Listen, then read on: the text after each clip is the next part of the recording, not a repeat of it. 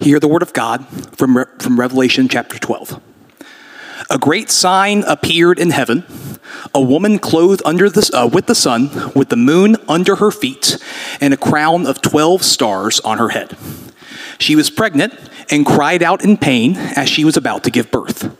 Then another sign appeared in heaven, an enormous red dragon with 7 heads and 10 horns and 7 crowns on its heads. Its tail swept 1/3 of the stars out of the sky and flung them to the earth. The dragon stood in front of the woman who was about to give birth, so that it might devour her child the moment he was born. She gave birth to a son, a male child who, quote, will rule all the nations with an iron scepter, end quote. And her child was snatched up to God and to his throne.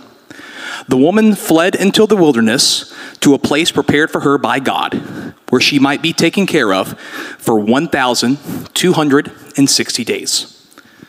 Then war broke out in heaven. Michael and his angels fought against the dragon, and the dragon and his angels fought back. But he was not strong enough, and they lost their place in heaven. The great dragon was hurled down, that ancient serpent called the devil, or Satan, who leads the whole world astray. He was hurled to the earth, and his angels with him.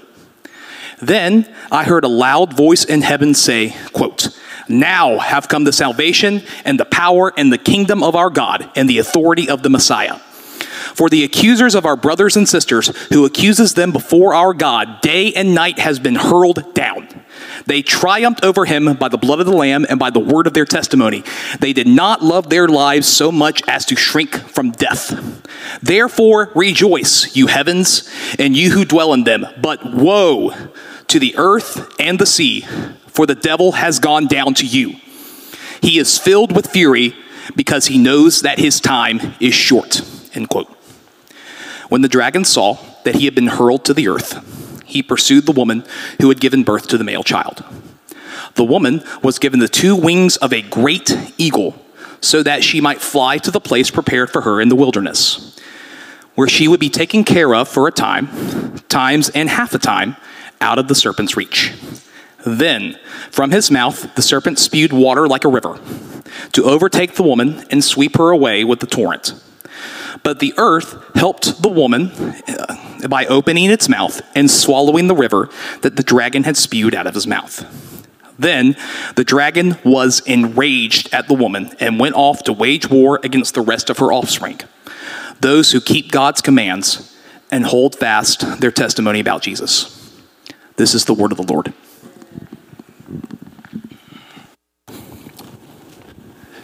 Good morning, church. It's always exciting to come up here after the book of Revelation scripture is read, and you guys are like, what's he going to say about that? I even think to myself, I know what I'm going to say about it, but when I hear it read again, I'm like, what are we going to dive into today? So this is fun time. I hope you're doing well today. We're deep into our series in the book of Revelation, and I hope you guys are getting as much from our time in this as I am. I'm enjoying this time together.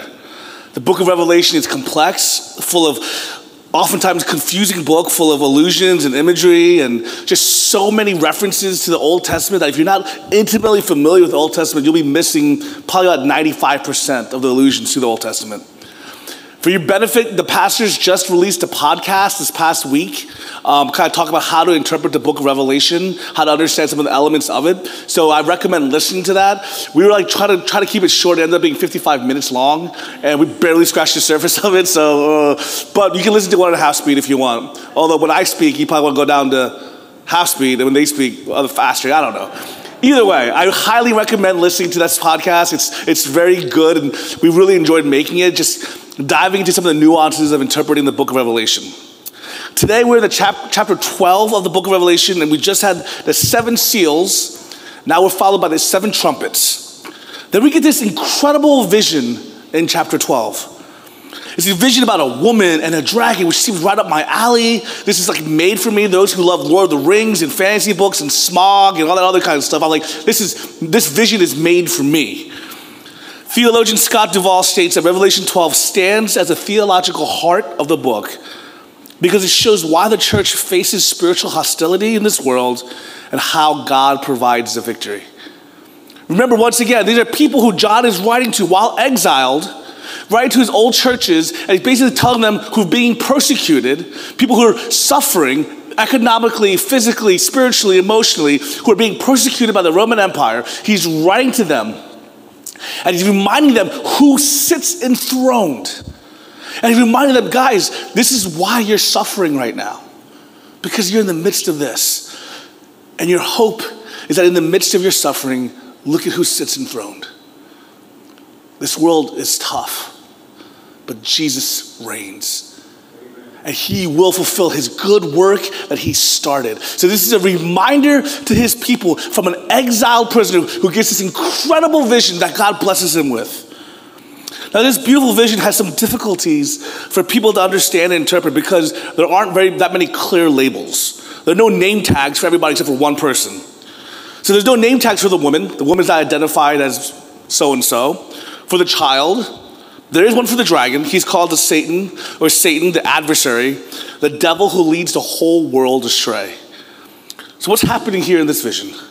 What's the purpose of it? Good questions. During my sabbatical, I had the awesome privilege of taking a deep dive into some of my family history.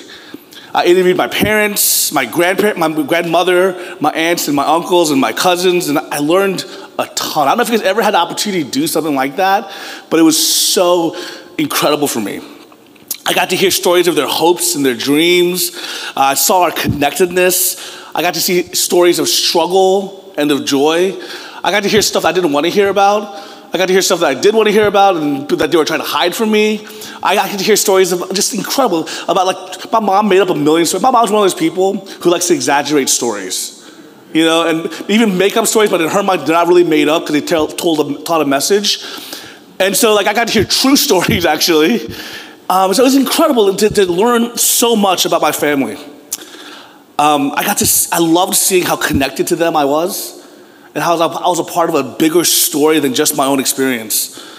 I got this chance to see familial sin that expressed itself over and over again in my father and my grandfather and some of our other relatives around us. I got to see the results of sin. It was enlightening. It was revealing. And this deep dive left me feeling more connected to my family, more connected to my history, and kind of added something to my identity. It also revealed hurts, generational sins, and it kind of brought out my own natural sin proclivities and where they might come from. This deep dive was so helpful. And I believe in so many ways, this is what Jesus is doing through this vision given to John. In this vision here, he's taking the reader and giving them this idea right after they saw this heavy, heavy vision of judgment, of seals, and of trumpets. He's given this vision of, like, come out, let's take a bird's eye view, let's step back, and let's look at our history. Let's look at a meta-narrative. Let's look at the bigger and greater narrative that is our history, and that's the history of this cosmic battle that you're in the middle of. Let's see what you're experiencing in light of the larger picture of the greater context. And that's what's happening here in this beautiful vision. So in this vision, I want to introduce you to some characters. First character I want to introduce you to is the woman. First is this woman, clothed with the sun, with 12 stars in her crown, the moon at her feet. Now, that's all confusing, and you can find different ways to interpret that, but the simplest way for people who knew the Jewish tradition is that you would know that this depicted Israel in so many ways. As a matter of fact, in the vision given to Joseph in Genesis 37, it says Jacob is the sun, Rachel the moon, the patriarchs of Israel the stars. Remember, 12 stars, 12 tribes. So the woman here is a metaphor. People would understand this. It's a metaphor of the actual nation of Israel, the covenant people, right? So it's not a literal woman that we're looking for in the future. This is actually the covenant people of God, Israel.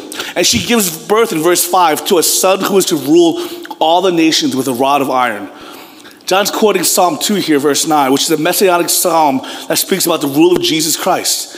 So Jesus descends from the people of Israel. That is to say, he himself, belonging to the covenant community, comes from the line of Israel. But this woman is not merely a symbol of just the Old Testament Israel.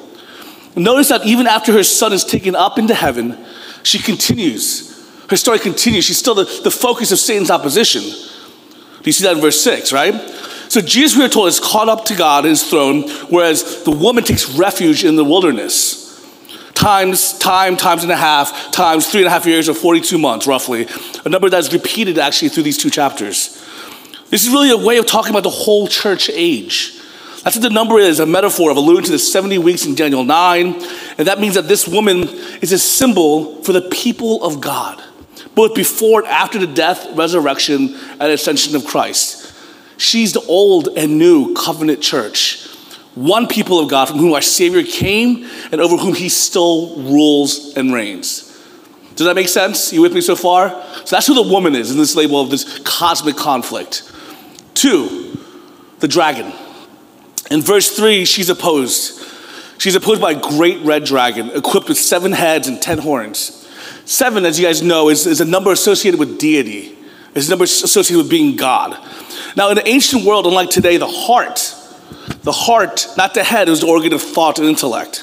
So having 7 heads is not about intelligence, but about authority.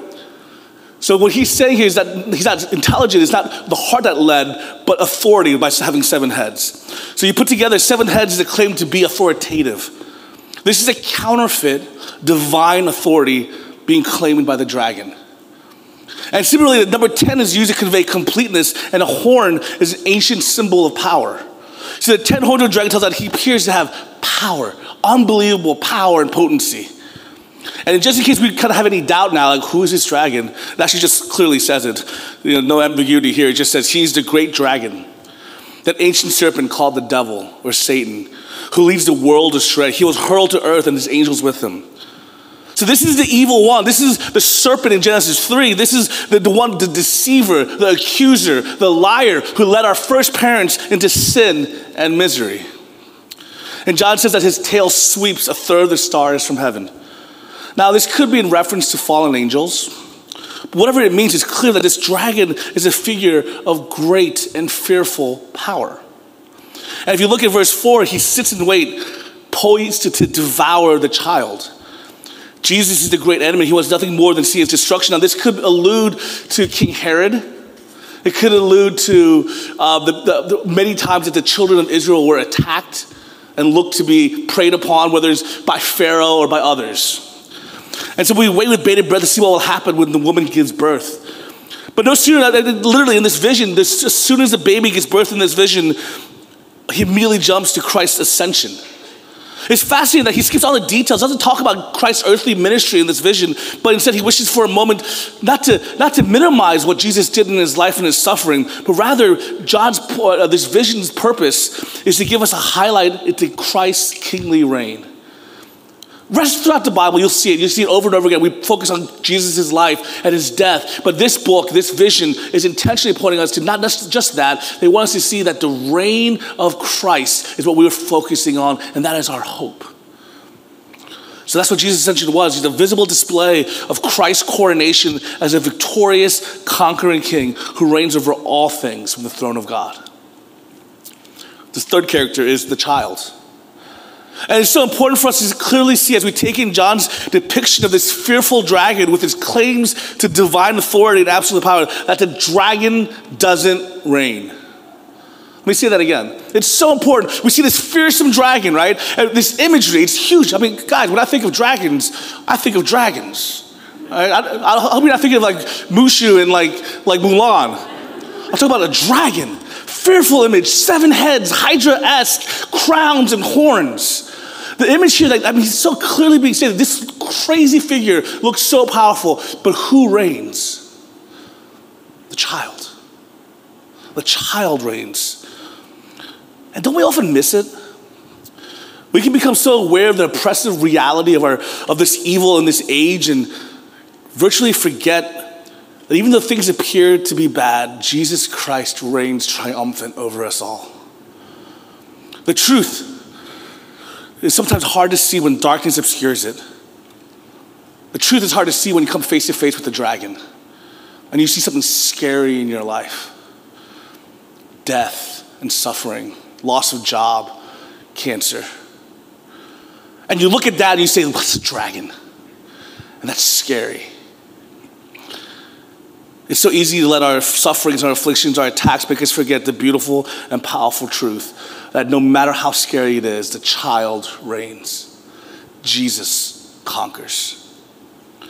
It's like the lyrics from the old hymn, "A mighty fortress is our God."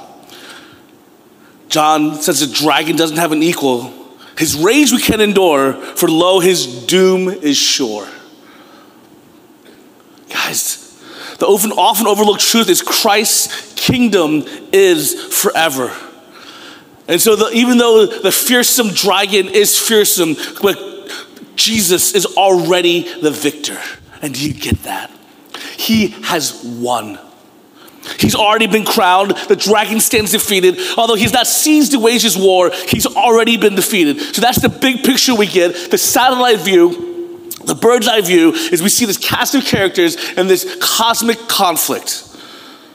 And that's what we look at when we look with John at the next verses from 7 to 17. We see another account of this same cosmic conflict, but on a different scale and a different way with some more detail. It starts off with Michael and his angels fighting against Satan and his forces. Right? And for me, once again, I love these images that it brings to my mind, because I got this picture of like this archangel Michael with these wings and these swords in his hands, you know? I'm like, if I was an artist, I would draw that, but I'm not. Because if I drew it, it looked like a stick figure holding like, what is that, chopsticks fighting? I don't know what's happening here. But I'm not. So I just picture it in my head, and it's really cool. I wish you could see it, but no, you can't. But Daniel 10:21 tells us that Michael is the angelic defender of Israel. So this is really just another perspective on the age-old conflict between darkness and light, between the seed of the woman and the seed of the serpent, between Israel and the nations, between Christ and the devil, the church and the world. Back behind the warfare of the church with sin and evil, there's this cosmic battle that's happening in the heavenly places. And Satan, we're told, is on the losing side. Now I love this. Notice the text doesn't actually say Michael defeats Satan. It says that Michael and Satan fought, and Satan was cast down, not by Michael in heaven, but by the child of the woman who was born and died and rose on earth. Verse 10 tells us when Satan's defeat took place, it says, "Then I heard a loud voice in heaven say, 'Now have come the salvation and the power and the kingdom of our God and the authority of his Messiah. For the accuser of our brothers and sisters who accuses them before God day and night has been hurled down. They triumphed over him by the blood of the Lamb and by the word of the testimony.'" Now, already, he's thrown down and defeated. Now. It's so important for us as Christians to get this straight. The outcome of the cosmic conflict is not in question. Satan has been cast down. When Jesus began his public ministry, I want you guys to get this. When he began, do you guys remember the first words he ever said in public? Mark 1, verse 15. He says, "The time is fulfilled. The kingdom of God has come near." And in Luke chapter 10, when he sent his disciples out to preach the same message, and they came back rejoicing, they were like, "Even the devils obey you." And he said, "I saw Satan fall like lightning from heaven." When the virgin bore a son and called him Jesus, the kingdom of darkness began to crumble.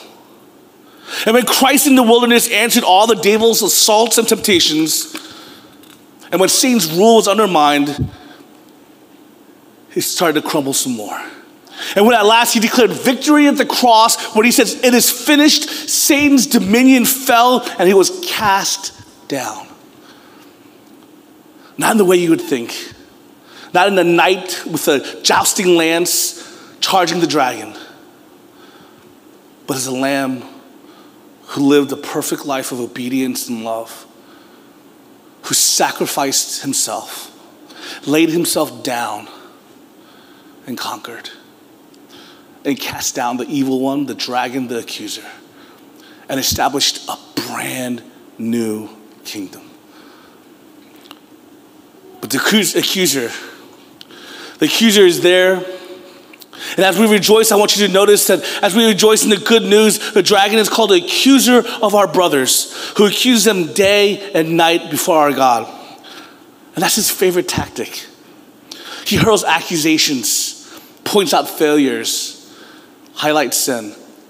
You see, the thing is, he has been cast down. He's lost the authority. He's lost the power. He's lost the victory. So what can he do? What does he have left? He has the ability to accuse, to lie, to deceive, to be an adversary. So he points out to you and he says stuff like, "Oh, look at you. You kidding me? With all your sin, you can sit here in church on Sunday morning? Please. You can't, come on. You might look good on Sunday, but you don't care about God the rest of the week. What are you doing here? Do you really look at yourself? Do you really think God can forgive you? Do you really think anyone can love you if they really knew you? Really knew you? And you hear these voices, you hear these attacks. You say, could you, even you, be known and loved? How do we answer Satan's attacks? How do we answer the lies of the accuser, the deceiver? And oftentimes it's not even lies, it's often truth that he hurls at us, but a different way of understanding the truth, isn't it? Honestly, he doesn't need to make anything up with me. Knowing my own heart, he doesn't need to tell me how, he doesn't have to make up lies about me. I know how messed up my own heart is. So how do I stand?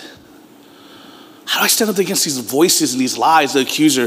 Verse 11 says this, is they triumphed over him by the blood of the Lamb and by the word of their testimony. Martin Luther tells a story of an encounter with Satan in which the devil wrote out a long catalog of Luther's sin.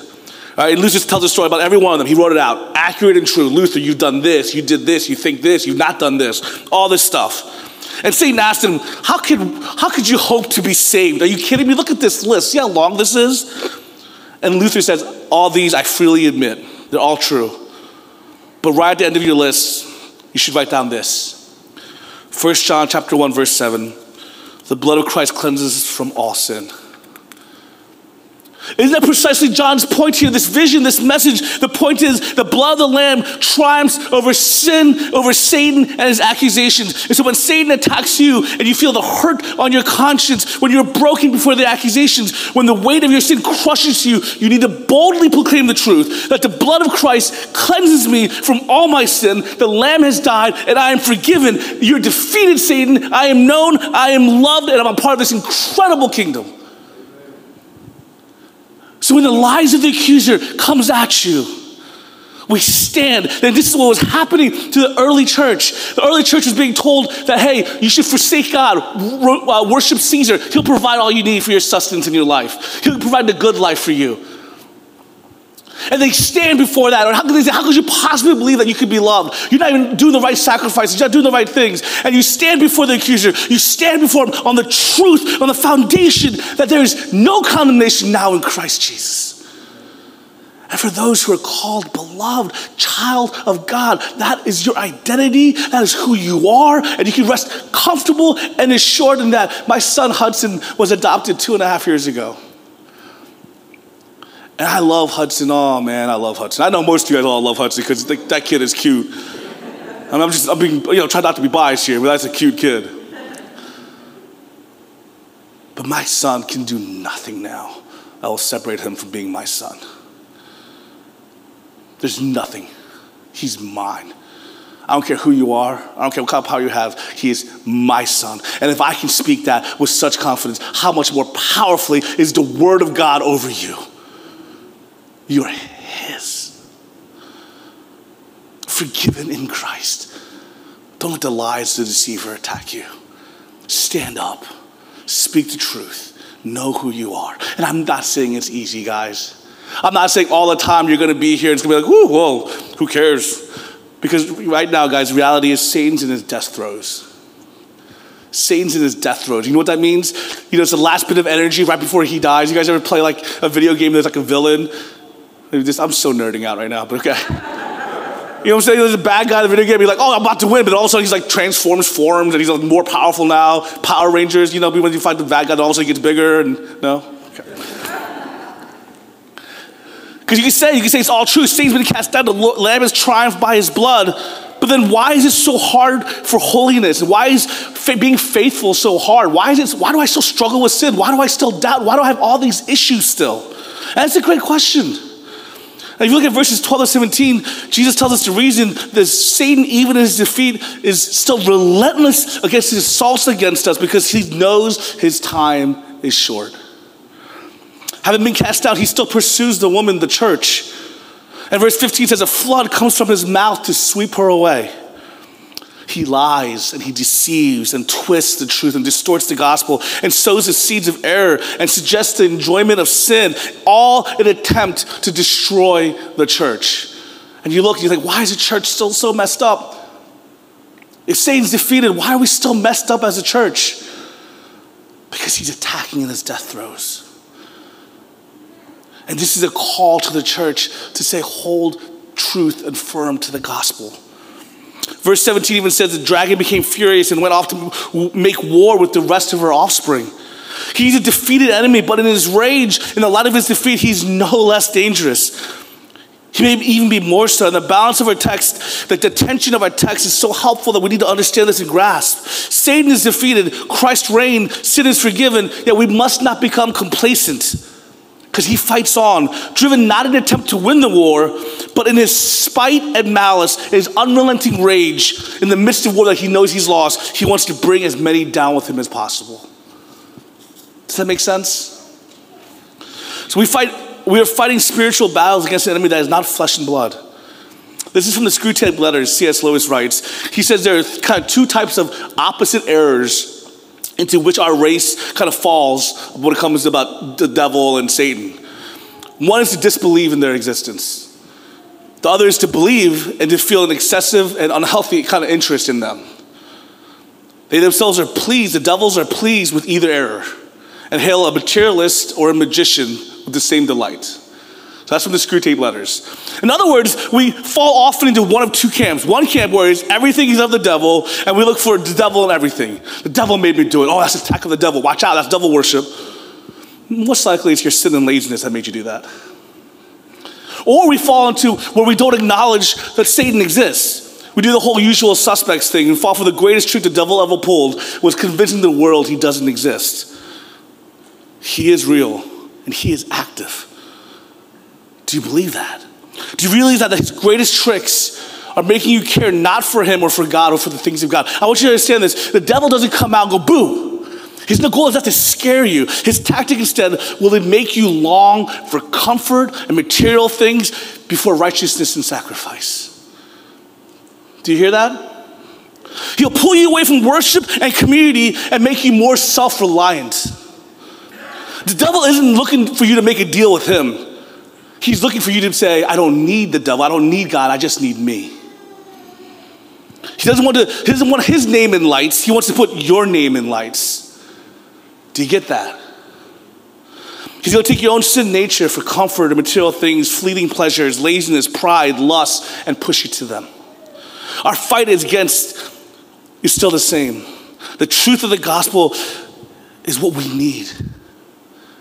And so we need to understand that devil's tactics are not going to be this kind of horror movie, scary thing that we try to sometimes make it out to be. It's going to use our own sin nature and the issues that we often, in this day and age, say that we are God and we don't need God ourselves. And use that against us.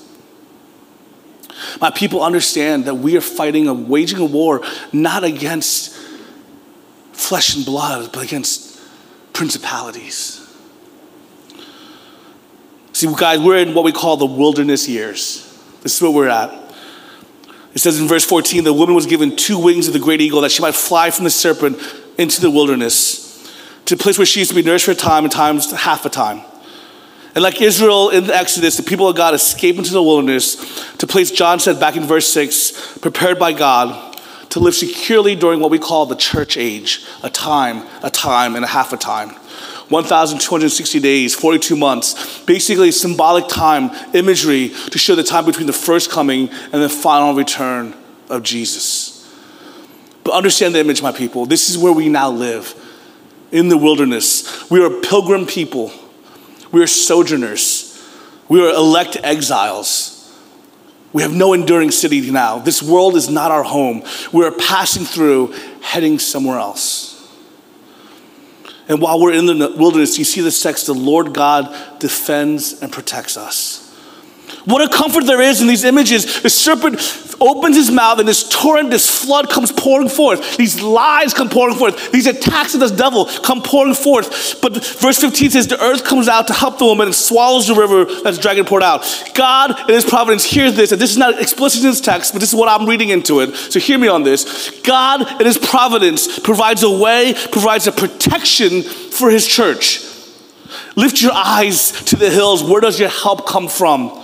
My help comes from the Lord, the maker of heaven and earth. God is our defender, and we take refuge in him. So he's providing us help in this time, in this church age. But I think hear me, this is where I kind of do my own interpretation.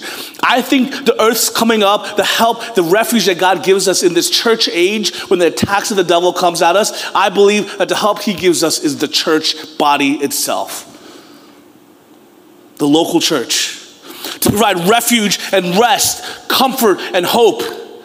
So when the lies of the devil is attacking you, that your brothers and sisters in the local church that you do ministry and life together can say, no, that's not your truth. And when the lies of the devil, when you fall into the lies of materialism and consumerism and comfort and self-seeking or God or your own way, the church can rise up and swallow up those lies and say, no, that's not what you're called to. You're called to something so much more. And in this place, while we wait for our city that is being formed, a new heavens and new earth, God has given us the church in the wilderness as a means of refuge and safety and protection as we're elect exiles wandering the wilderness. Not without purpose, heading somewhere. Do you hear me? So I say, let's rise up, Waypoint Church. May we be a weary rest for those whom the devil is attacking. May we rise up, Waypoint Church. May we provide shelter from those facing the lies of the adversary. May we rise up, church, and may we be an anchor for those who are being swept away by the currents of this world. Take heart in this vision, my people. We're part of a grand, cosmic conflict, incredible story, and an unbelievable narrative. That's ours. The devil may rage now, but we have the truth of the reigning Christ and the reality of protection from the flood given to us in our church. Praise be to God. Let's pray. Heavenly Father, we thank you that this world with devils full, God, there is nothing compared to the gospel truth of who we are. God, we thank you, God, that our battle is a cosmic one that you've already won. You've already won. You're the conquering one. And you've conquered by laying your life and dying and making a ransom for all of us. So God, may we face the lies and the attacks of the evil one. May we face the lies and attacks as you protect us in the safety and sanctity of this church, God. May we face these attacks by knowing and speaking truth of the gospel over and over again to ourselves and to each other. God, may we take heart in such comfort in knowing that Jesus, you reign. We give you all praise and all glory in Jesus' name. Amen. Amen.